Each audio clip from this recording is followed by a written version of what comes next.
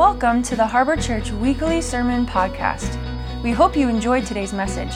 For more information, visit us online at www.theharborli.com. We're excited. We are in the Christmas season already. Can you believe it?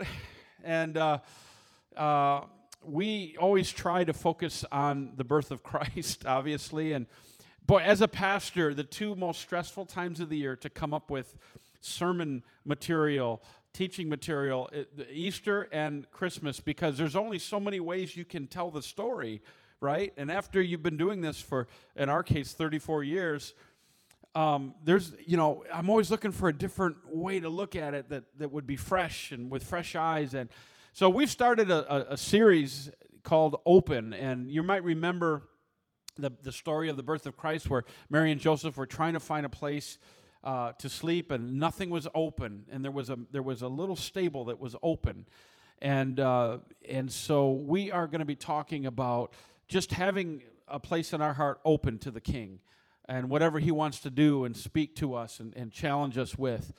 And today I want to talk about being open-hearted, and that just being open-hearted to hearing the voice of God and where God will lead you and take you. And we're going to be focusing on Joseph today, especially. Because I think that Joseph really is very underappreciated in this story. He barely makes it into any pictures. It's just Mary and Jesus, right? And even when you look at a nativity scene, you've got the kings and the angels and the shepherds and the cattle, and you might have Joseph, you might not have Joseph in that scene. It's interesting when you study the Gospels, Matthew really lays out the whole birth of Christ from Joseph's perspective. Luke, being the physician, lays out the whole story from Mary's perspective. So that's just free. I'm not going to charge you for that today. But as you're reading that, understand that it's from two different perspectives, and I think that's really cool. So we're going to pick it up today, Matthew 1. We're going to pick it up in verse 18, and we're going to just read the story of when Joseph and Mary, when they just find out what's going on, and especially in this story, Joseph finds out what's going on and how his life will be radically changed forever. So verse 18 says, "This was how Jesus, God's anointed one, was born. His mother Mary had promised Joseph to be his wife, but while she was still a virgin, she became pregnant through the power of the Holy Spirit. Her fiancé, Joseph, was a righteous man full of integrity, and he didn't want to disgrace her. But when he learned of her pregnancy, he secretly planned to break the engagement. And while he was still debating with himself about what to do, he fell asleep and had a supernatural dream. An angel from the Lord appeared to him in clear light and said, 'Joseph, descendant of David, don't hesitate to take Mary into your home as your wife, because the power of the Holy Spirit has conceived a child in her womb.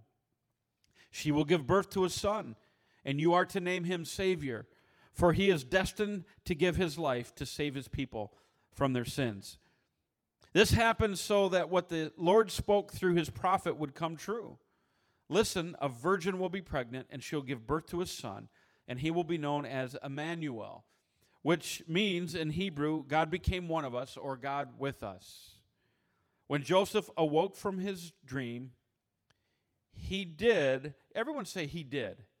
He did all that the angel of the Lord instructed him to do.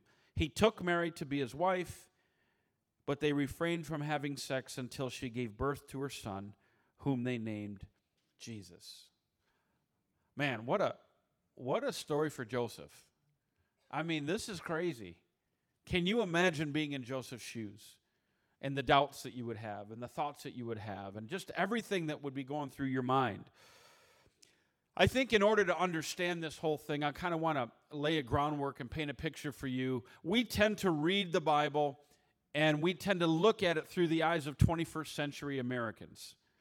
And it doesn't always make a lot of sense. And we try to make it into something so that we can get our minds around it. But I want to just kind of let you know what it was like in that day for the typical Jewish couple. So in tradition, keeping with tradition, this is going to blow some of you away, Mary would have been about 12 to 14 years old. That was very common. In fact, 14 years old was on the older end.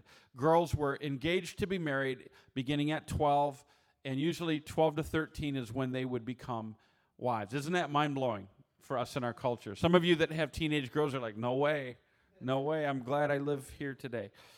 It's believed that Joseph was older than Mary, and maybe considerably older, and we would think that maybe because there's no record of Joseph after Jesus is 12 years old. So we think that he probably died. And if he was older, that might make sense. We don't know for sure. It's just speculation, but it's something to think about. We do know that the marriage would have been a prearranged marriage in keeping with tradition.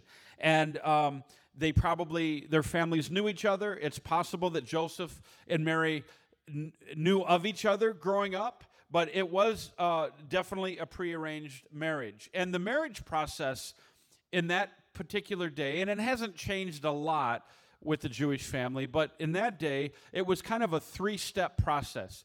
The first step is the contractual stage, or in Hebrew, it's the ketubah. And what that means is that both parties would get together, and they would work out the details of the dowry. Everyone know what a dowry was, right? And so they would work out those details of the dowry. They would sign the contracts, and they were legally a thing at that point. But that wasn't the beginning. That wasn't the end of the process. In America, in our culture, we sign the marriage license at the end of the ceremony, but in this case, it's at the very front end. All parties understood what was about to take place, and they were legally bound to each other at the very beginning. Then they would go into this stage called the betrothal stage, or the engagement stage, which you and I would recognize, and that would last about a year. And it was during that 1 year period that they would actually start to spend time with each other and get to know one another. How many think that's strange? We're used to a certain. We take a date out for dinner. We go do things to get to know them before we pop the question. In the Jewish culture, it's already a done deal, and then you get to know your future spouse. How many think that'd be just difficult for you, right? But the divorce rate is very low in those cultures, so there you go. Then you would have the actual marriage. And the marriage event, the marriage ceremony, was crazy. It was a 7-day event. It was a huge feast and a huge party, and everything was amazing. And they would have this room, and everyone would be there. And at the end of that 7 days, the couple that were getting married would go off into that room with everyone applauding, and they would consummate their marriage. How many think that'd be awkward? I love to tell the story when Scott and Faith got married. They were both 20 years old. Now, you say out here, that's very young to get married, but in the Midwest, you're already over the hump. You're already going down the backside of life at 20. But they got married at 20, and what was so great was after the actual reception, we had to take them to their honeymoon suite at the hotel because they weren't old enough to check in. It's 21 years old. And of course, we're going to just capitalize on that awkwardness all that we can. So we walk into the lobby, and Faith's in her wedding dress, Scott's in his tux, and Mom and Dad have to go up and sign him in at the counter, and Pastor Scott is dying 1,000 deaths, and I'm loving it. And so we sign him in, and then we go up to the room with them because we were collecting his tux and her dress because they were leaving the next day for their honeymoon. And so, that's a little awkward for them, which, again, was awesome. And so I'm like laying on the bed like, hey, what do you guys want to do? You want to watch a movie or something? And Scott's like, Dad, please leave. And I'm just stretching it out to the point where Scott almost had to physically remove us from the room. And so, of course, we had fun with that. But can you imagine coming out of that room at the Jewish feast, and saying, "It's consummated," and everyone's like, "Yeah, let's party." That's the way it was. Matthew tells us that Joseph was a man that was righteous, and he was full of integrity. And he was a man that would have known the Torah, which was the law of Moses. And he lived to follow God. He was a godly man. And his dilemma was kind of between law and love, because if he was to follow Jewish law to the nth degree, he would have had grounds to have Mary stoned. That's why when the woman was caught in adultery, she was taken out into the street and they were going to stone her. That was Jewish law if you were caught in that. And technically, she was married to Joseph, even though they hadn't consummated it yet. And by her coming up pregnant, it wouldn't have taken a lot for him to do that. But he loved her as well. He loved the law and he loved her. And so there was a dilemma there. And Joseph's decision to be faithful to the will of God and listen to what God told him and to do right no matter what the cost was, even in the face of criticism and misunderstanding, showed mercy and grace. Even though Mary was innocent, the appearance of it was very much a scandal. Imagine to bear the responsibility of shame as if he and Mary had sinned. Now, we have the benefit of reading the scripture after the fact, and we know that neither one of them did sin. But imagine having to walk through life, to walk down to the corner bodega in Jerusalem or Nazareth or wherever you're at, and have people whispering and talking about, she got pregnant out of wedlock, and they're saying that's the Holy Spirit. Yeah, right. Can you imagine all of that? The responsibility to bear that shame even though he was innocent. Doesn't that sound kind of familiar?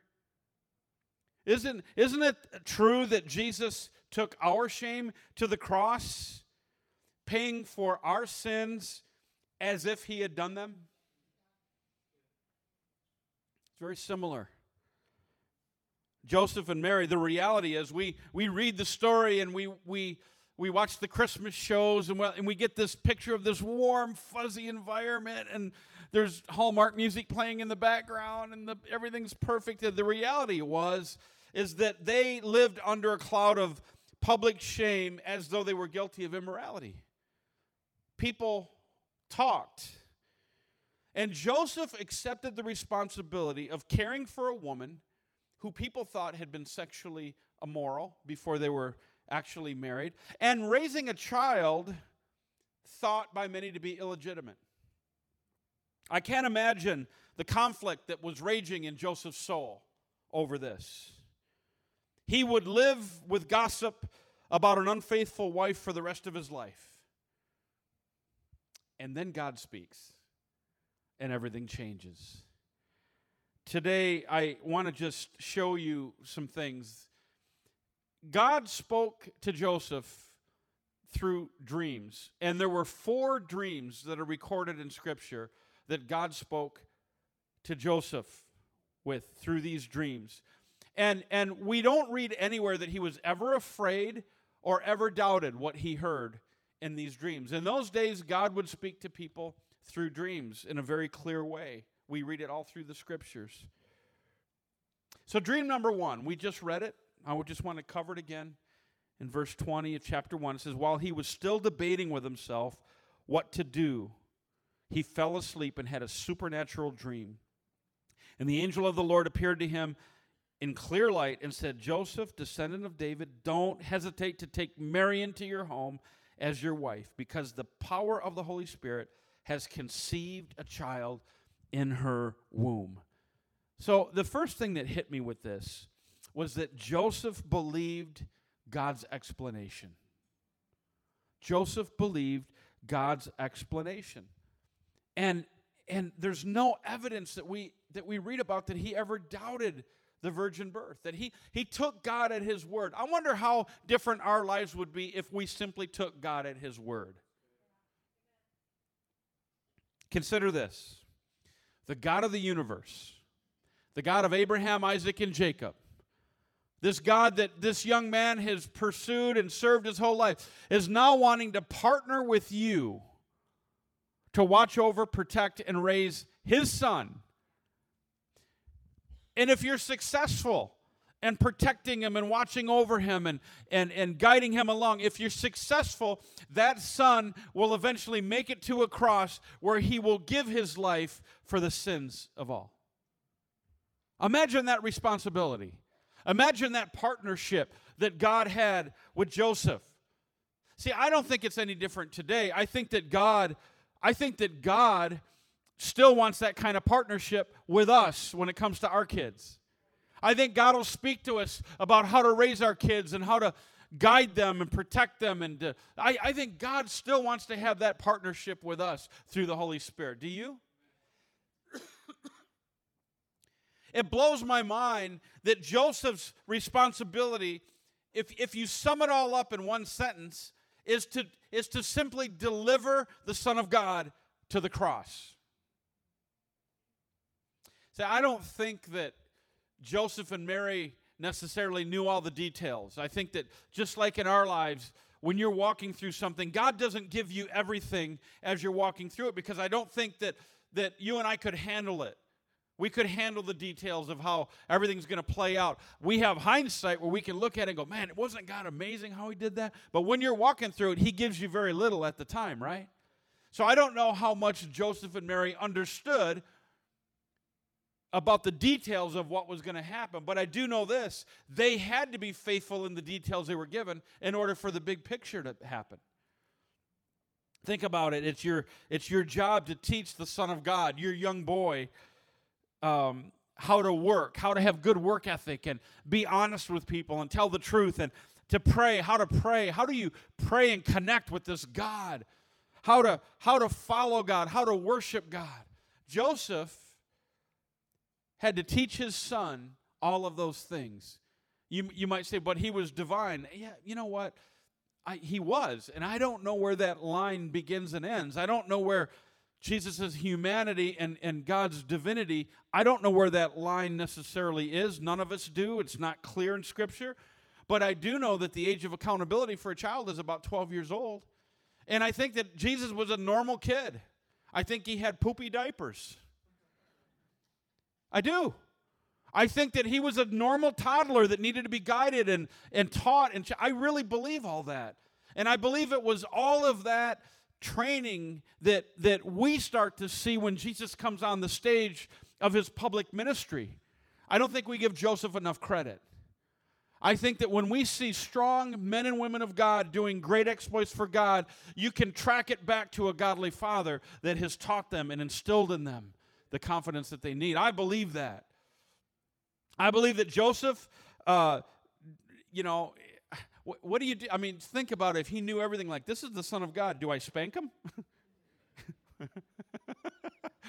What do you do? I don't think that was that case. I think it was a family.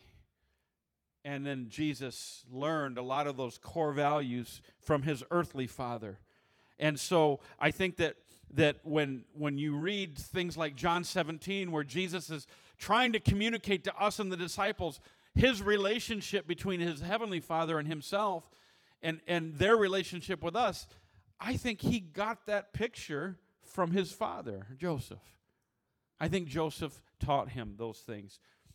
The amount of faith that it would have taken for Joseph to just run with this is mind-blowing to me, to believe in God's explanation. And there's, in a room like this, probably all of us at one point or another have struggled with our faith. And there's a scripture in Hebrews 11 that talks about our faith, and I want to read it out of the Passion Translation. It says, now faith begins, sorry, if I could read that would be awesome, wouldn't it, as a speaker? Wouldn't it be great? Now faith brings our hopes into reality and becomes the foundation needed to acquire the things we long for. It is all the evidence required to prove what is still unseen. Now this next part is kind of mind-blowing to me. It says this testimony of faith is what previous generations were commended for, and it goes on to list all of them. But check out this next part. Faith empowers us to see that the universe was created and beautifully coordinated by the power of God's words. He spoke, and the invisible realm gave birth to all that is seen.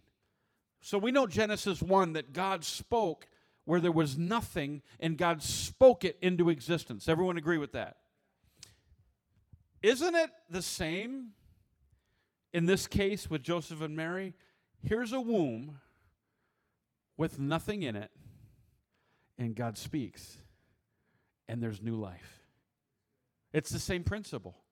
It's not a stretch. It's the same principle as Genesis 1. And so God is asking Joseph to trust him, to trust my explanation, and he did. The second dream that we read about is found in chapter 2 of verse 13, and they have the baby, and it says, after they had gone, Joseph had another dream. An angel of the Lord appeared to him and said, "Get up now and flee to Egypt. Take Mary and the little child and stay there until I tell you to leave, for Herod intends to search for the child to kill him." We know, reading further, that Herod had every little male child 2 years old and under murdered in the streets, ripped from their parents' arms and murdered in front of them to try to eliminate this king of the Jews. And so my second thought in just thinking about this dream is that Joseph believed God's warning. There are times that God will warn you and say, don't do that because it could kill you. Don't do that thing because it could bring death to a relationship. Don't do that. I think our lives would be so much better if we would just believe when God warns us sometimes. He believed in God's warning. And it says in the next verse, so that very night. Everyone say, that very night. He got up and took Jesus and his mother and made their escape to Egypt. Now you say, well, that sounds pretty straightforward. Let me just explain something to you. Joseph was like any father, any husband. He worked with his hands for a living. He was a carpenter. We don't know for sure if he worked with wood or he worked with stone. Some theologians believe that he maybe worked with stone because Jesus used a lot of those analogies later on about stone and building walls. We don't know for sure, but we do know this. He worked for a living and he supported his family. And then God says in the middle of the night, you need to grab your family and leave for Egypt. What do you think happened to his business? What do you think happened to all the business contacts that he had? Where do you think that maybe he was thinking, well, how am I going to survive? How are we going to do? He never asked those questions. He just, the moment he wakes up, he gathers them together and he leaves for Egypt. And I got thinking about that and I thought, well, remember in the story when Jesus was visited by the Magi, remember that? And they brought gifts of gold and silver and myrrh. Do you think that maybe God knew this was going to happen and that's why he had them bring them the money so that they could live on that while they were in Egypt? I think that's a very strong possibility. If God calls you to something, he will provide everything you need to accomplish it. You never have to doubt that. You never have to stress about the finances. If God's called you to it, he's going to provide a way. And that's coming from two church planters that lived it for many years. God provided every little thing we needed over the years. And God will provide for you when you need it over your ministry. The third thing that hits me here is that Joseph believed in God's leading. I love the fact that God is speaking to Joseph through these dreams and saying, every little detail, okay, you need to leave now. And Joseph just, bam, and leaves. He is so tuned in to the leading of the Lord. And I want to encourage you today that you and I, more than ever, can be keyed in to the leading of the Lord through the Holy Spirit. The more you study his word, and the more you pray, and the more you become familiar with his voice. You say, well, what's the voice of God sound like? It's like this. It's like, if you and I just meet for the first time, and somehow you give me your cell number, and I call you. Now, forget about caller ID. Let's just pretend you don't have caller ID, because that changes everything. But I call you, and I say, hey, how's it going? And you're going to say, who is this? But if you and I have a relationship, and I call you, and we know each other really well, you're not going to ask that question, because you're going to recognize the voice, right? And the more you begin to press in and study and pray and read God's word, you're going to start to identify when it's the voice of God in your life. And you're going to move when he asks you to move. And you're going to stay put when he asks you to stay put. Sometimes God says, just be still and know that I am God. Joseph knew the voice of the Lord. And so this next dream is in verse 19 of Matthew 2. And it says, after Herod died, the angel of the Lord appeared again to Joseph in a dream while he was still in Egypt, saying, go back to the land of Israel and take the child and his mother with you, for those who sought to kill the child are dead. So he awoke and took Jesus and Mary and returned to the land of Israel. And the next thing that I just want you to write down or keep in mind is that Joseph believed God in the details. They were important. There's a fourth dream. It says, but when he heard that Archelaus, Herod's son, had succeeded him as ruler over all the territory of Judah, he was afraid to go back. Then he had another dream from God, warning him to avoid that region and instructing him instead to go to the province of Galilee. So he settled his family in the village of Nazareth. When just a few weeks ago, when Kim and I we stayed 2 nights in Nazareth, and it was so cool. It's built up, it's a city, and it's not really a pretty city, to be honest with you. But when you go outside the skirts of the city, you can still see the hills and the mountains where Jesus would have probably played as a teenager and grew. And that's kind of cool. I mean, I could have just sat there on a rock with a large 7-Eleven coffee if I could have found one and just stayed there all day and watched it. But it was amazing to me just thinking this is where it all went down.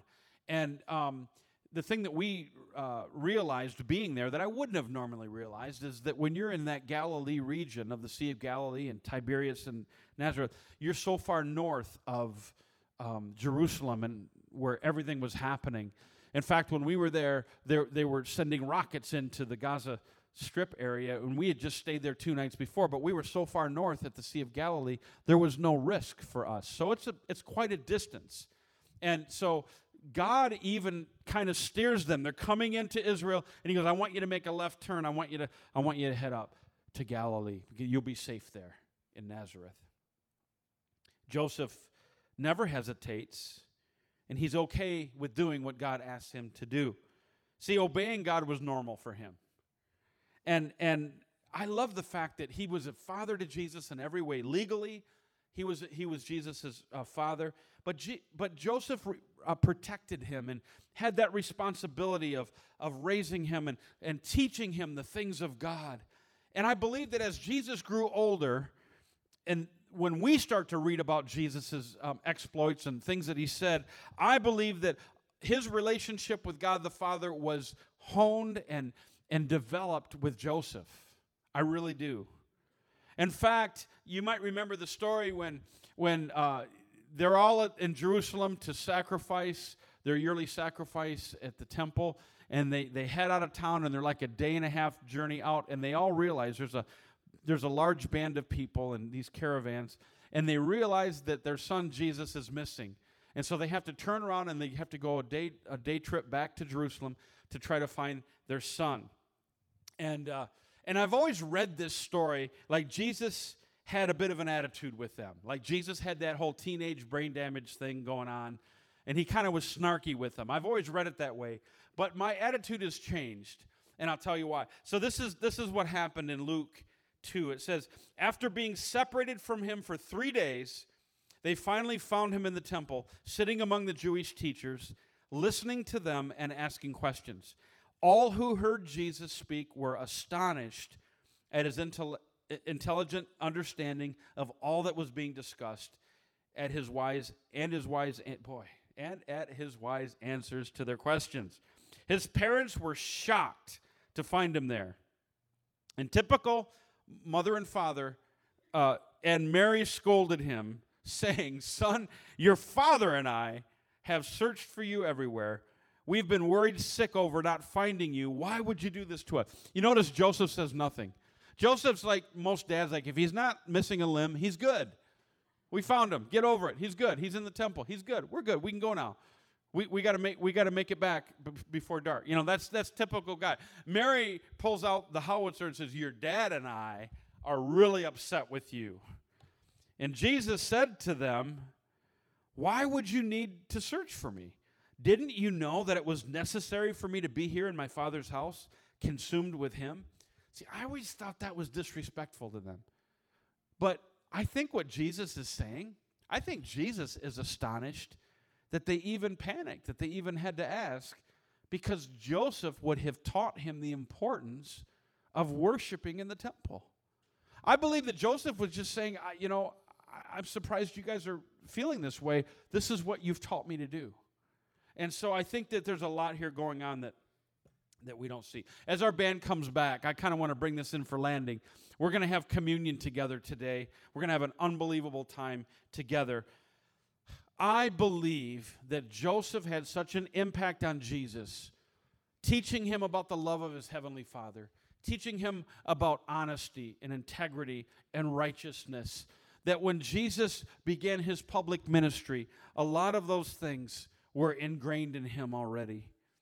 I believe that because of Joseph's knowledge of God's word, he recognized when God spoke, and he recognized the presence of God, and he was willing to respond each time.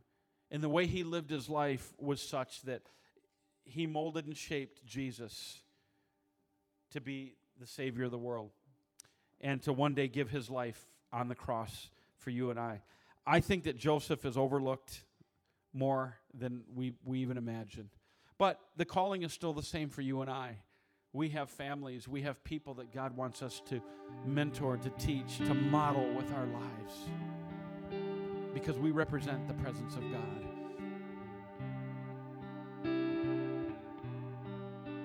Thanks for listening to today's message. If you would like to take the next step in your relationship with Jesus today, visit us online at www.theharborli.com/nextstep.